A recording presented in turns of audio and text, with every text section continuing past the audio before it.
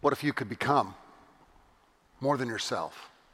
What if others could see you as more than just the sum total of your parts? What if you could become the person that God intended for you to be?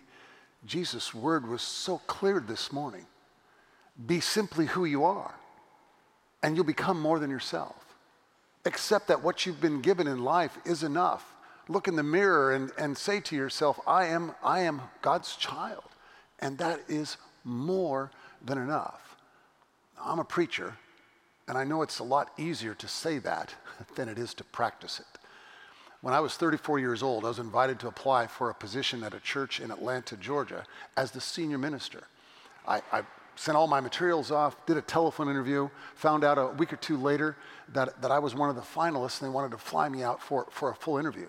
So I called a friend of mine who was a great preacher, one of my mentors, and really somebody I highly admired, who I really wanted to be like when I grew up, as it were. And I said, can I get a couple of hours of your time? I want to do Senior Ministry 101. I want to learn everything I need to know about being a senior pastor of a church, from finances to pastoral care to preaching to leading the staff and all the rest. He said, sure. And we spent 2 hours together. It was great. I took notes. I filled up a yellow pad with 4 or 5 pages of handwritten notes. And at the end, I kind of took a breath and I said, thank you very much. And I looked right in his face and I said, you know, this is the first time in all the years that I've known you that I realize I don't have to be you. And he said, Miles, you're such a dork. Truer words have never been spoken. Jesus wants me to know, Jesus wants you to know, Jesus wants all of us to know that you can become more than yourself if you will be simply yourself. As I said, though, it's not an easy thing to do. 25 years later, after that conversation with my mentor, I still have a tendency to look at other preachers and wish that I could sell as many books as he does, or be as great in the pulpit as he is, or be a wonderful pastor like she is. And I find myself just trying to feed my ego, and the next thing I know, I'm starving because it's such a ridiculous path to walk upon. My friend Paul, who used to work at me at the church in San Diego where I served, back when I was interviewing for that church in Atlanta, used to say to me, Miles, comparison is the thief of joy. But even him saying that to me made me feel as though I was less wise than my friend Paul. Until I was happy to find out that quote actually is attributed to Teddy Roosevelt, who may not have said it, but at least it wasn't my friend Paul who said it first. I know all that seems silly in some ways, but it is something I suspect many of us experience or sense. In order to feel good about ourselves, sometimes we want more money, more power, more prestige, more honor, more whatever it is. And maybe we don't need to be on the front page of the Columbus Dispatch as a model citizen or something like that. Maybe it's just in our neighborhood that we want that prestige. Maybe it's just in our church. Maybe it's just in our homes. How much turmoil is there in homes in America right now? Because somebody wants more and doesn't care what they have to do to their family to get whatever more they want.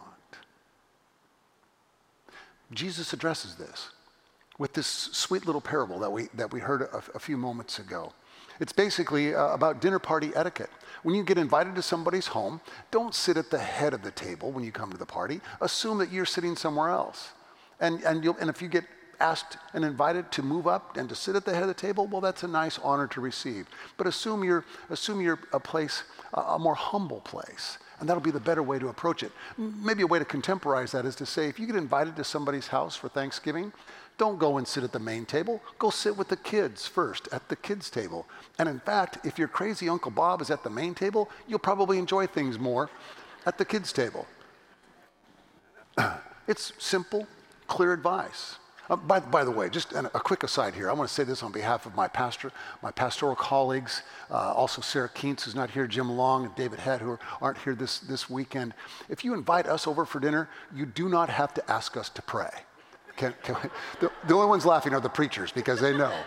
It's like, and you don't feel that we will be offended. We'll actually be impressed if you pray yourself. And it doesn't matter if all you say is, thank you, God, for the food. That's awesome. That means we don't have to work for our food. So just a quick aside.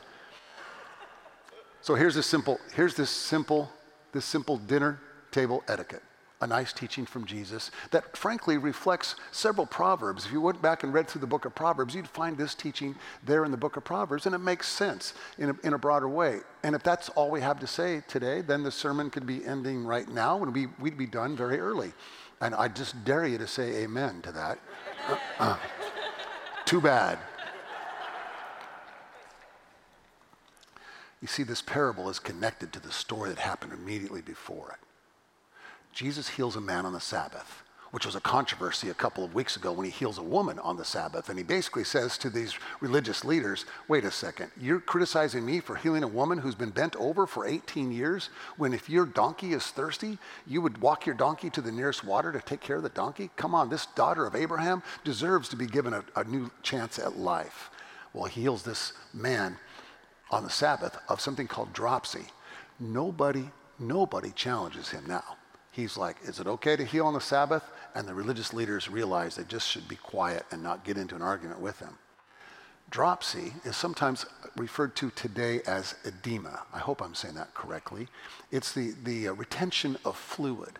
Oftentimes it hits our lower extremities. It can be terribly painful, even can cause death if not treated. In antiquity, philosophers saw this disease, which they called dropsy, which is related to the word hydros, which means water. They understood dropsy as a metaphor for unquenchable desire, insatiable desire for more and more and more. The idea was, oftentimes we humans get so caught up in the desire for more and more and more that it can literally swell and kill us, if not physically, kill our spirits. You see, what Jesus is saying is, you think that miracle of healing the man of dropsy was something?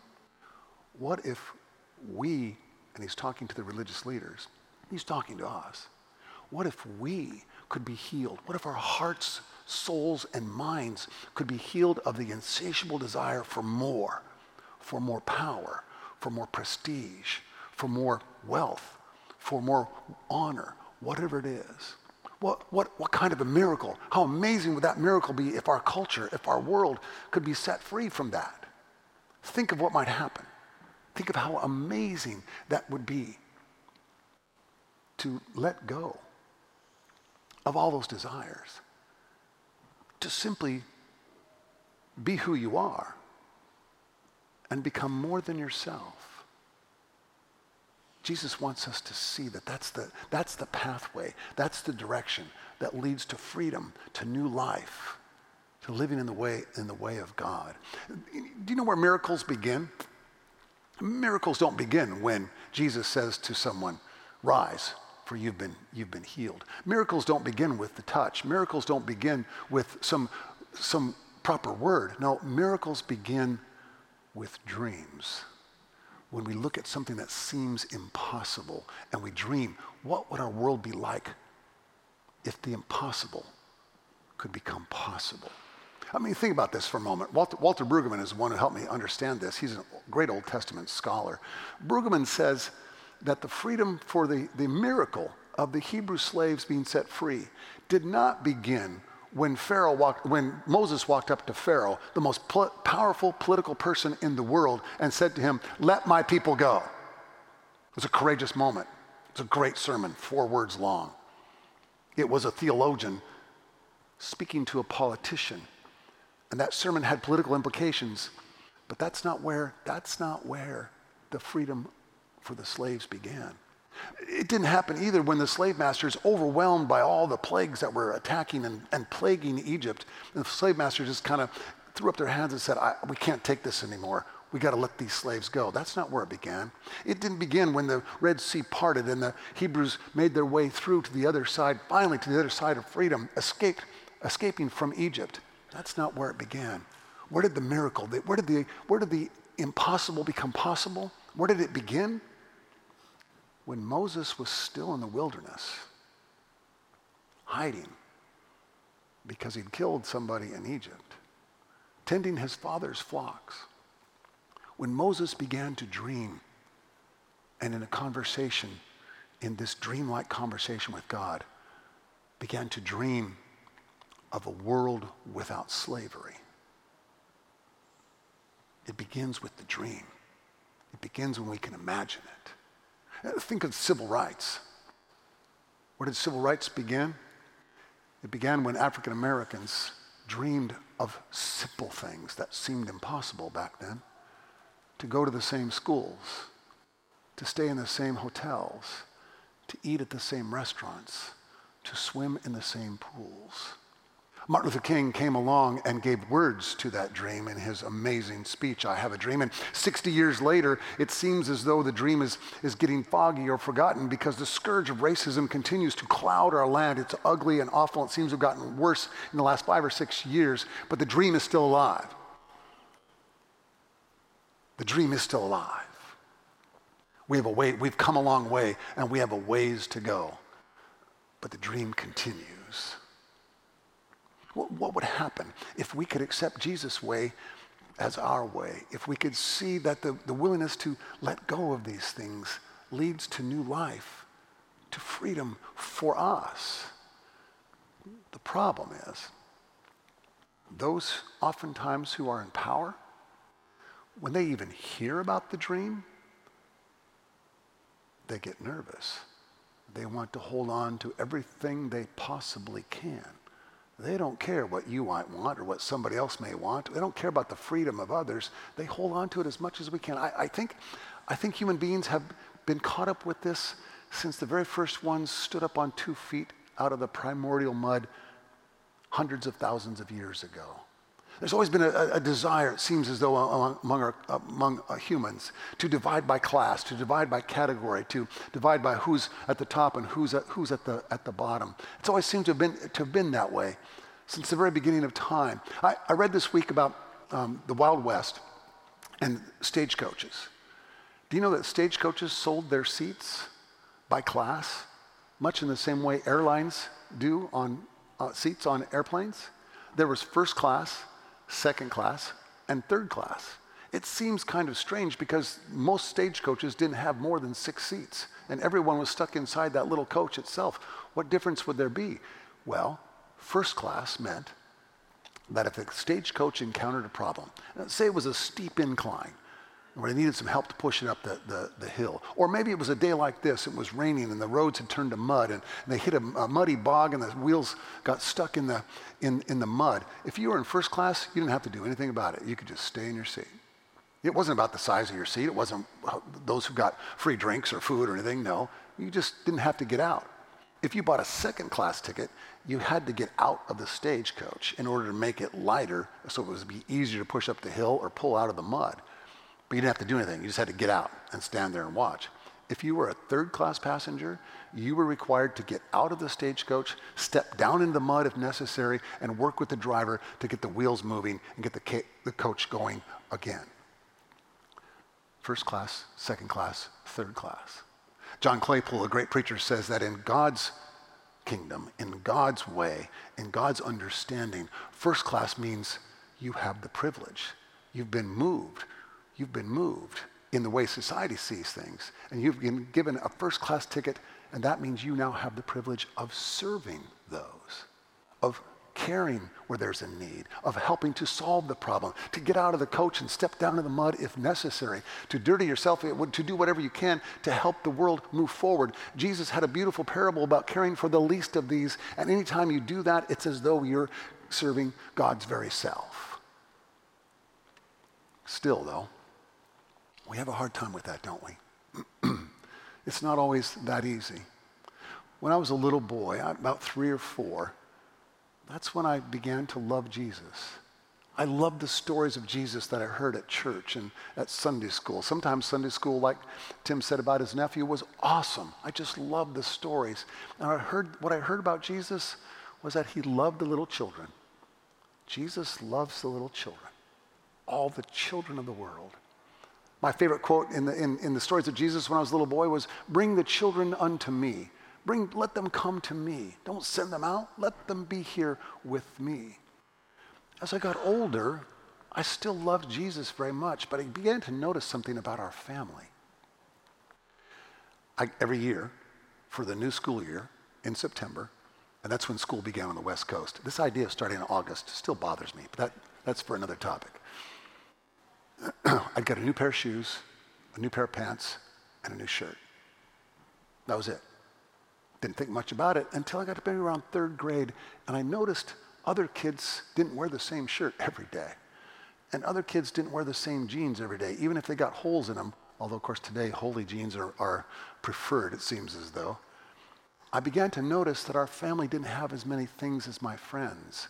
And we lived in a place or a house or an apartment that wasn't nearly as nice as my other friends. And then, at one point, I was signed up for the free lunch program. Looking back now, I recognize that we were living just at or below the poverty level. My father was a pastor, but his compensation was extremely low. And there were many years when I was eligible for the free lunch. Many, many years. In fact, one church my dad served, the salary was so low that every Sunday afternoon there would be two bags of groceries on our porch. As a little kid from the church, as a little kid, I thought that was so cool. They'd bring us food, and my dad said, "It's a guilt offering. It's not a nice thing. It's just a guilt offering." In 8th grade, my dad got fired. Long story. But my mom and dad and us 4 kids survived because of welfare and food stamps. Please know that the majority of Americans who are on welfare and food stamps are being rescued from a situation like that. At some point, I became this radical guy who was going to fight for the least of these. I recognized we were sometimes in the least of these category. By the time I got out of seminary in my 20s, I was going to become a radical preacher. I was going to fight for justice. I was going to fight for the least of these. And frankly, I did. The churches I served, especially in San Diego, we took care of the hungry. We took care of the homeless. We built homes in Mexico. We had adult trips and youth trips to go and build those homes. We did all sorts of amazing things around the community. That church, like this one, was one that cared for those folks. But then one day, when we were in San Diego, I found out how easy it is to forget. Julie and I just had a baby. He was about 2 years old. When somebody gifted us with seats to the Outdoor Pops concert right there on San Diego Bay. Unbelievably gorgeous setting. 70 degrees. Pops concert, I think it was the music of Neil Diamond, which I used to love Neil Diamond, so it was all perfect. It was wonderful. And they said these are front row seats, by the way. Well, we came down, and it was kind of set up like our sanctuary is. There were about 3/4 of the seats were chairs. And then at the front, there were like little box seats. Have you seen these little gates around them? Some boxes had 2, some boxes had 4, others had 6. But they told us we were in the front row, so I assumed that meant in the front row of the chairs. I found an usher, and I said, "Can you show us where our seats are?" And she said, "Oh, come with me. You have box seats." They took us down to the center front, the very front row center box seat. And I kind of looked around and said, I could get used to this.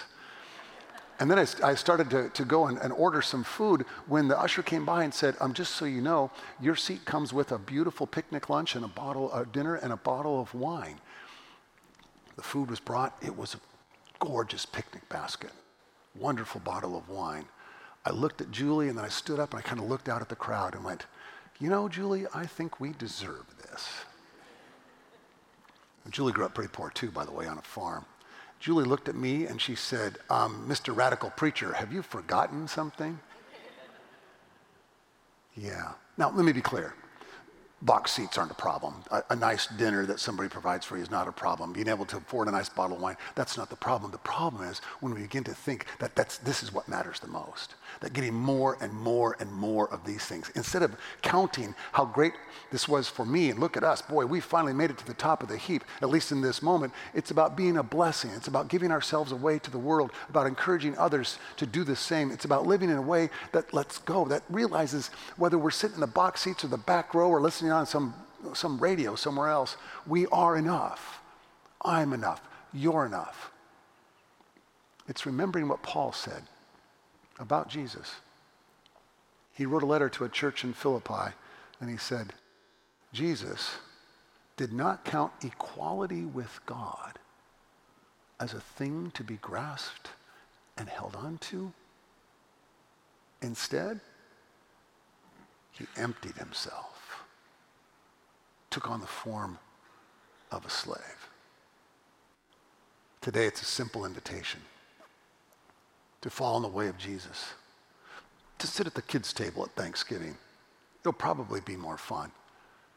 To begin the miracle of changing our homes, our church, our culture, and our world by dreaming that it's possible, that it can happen.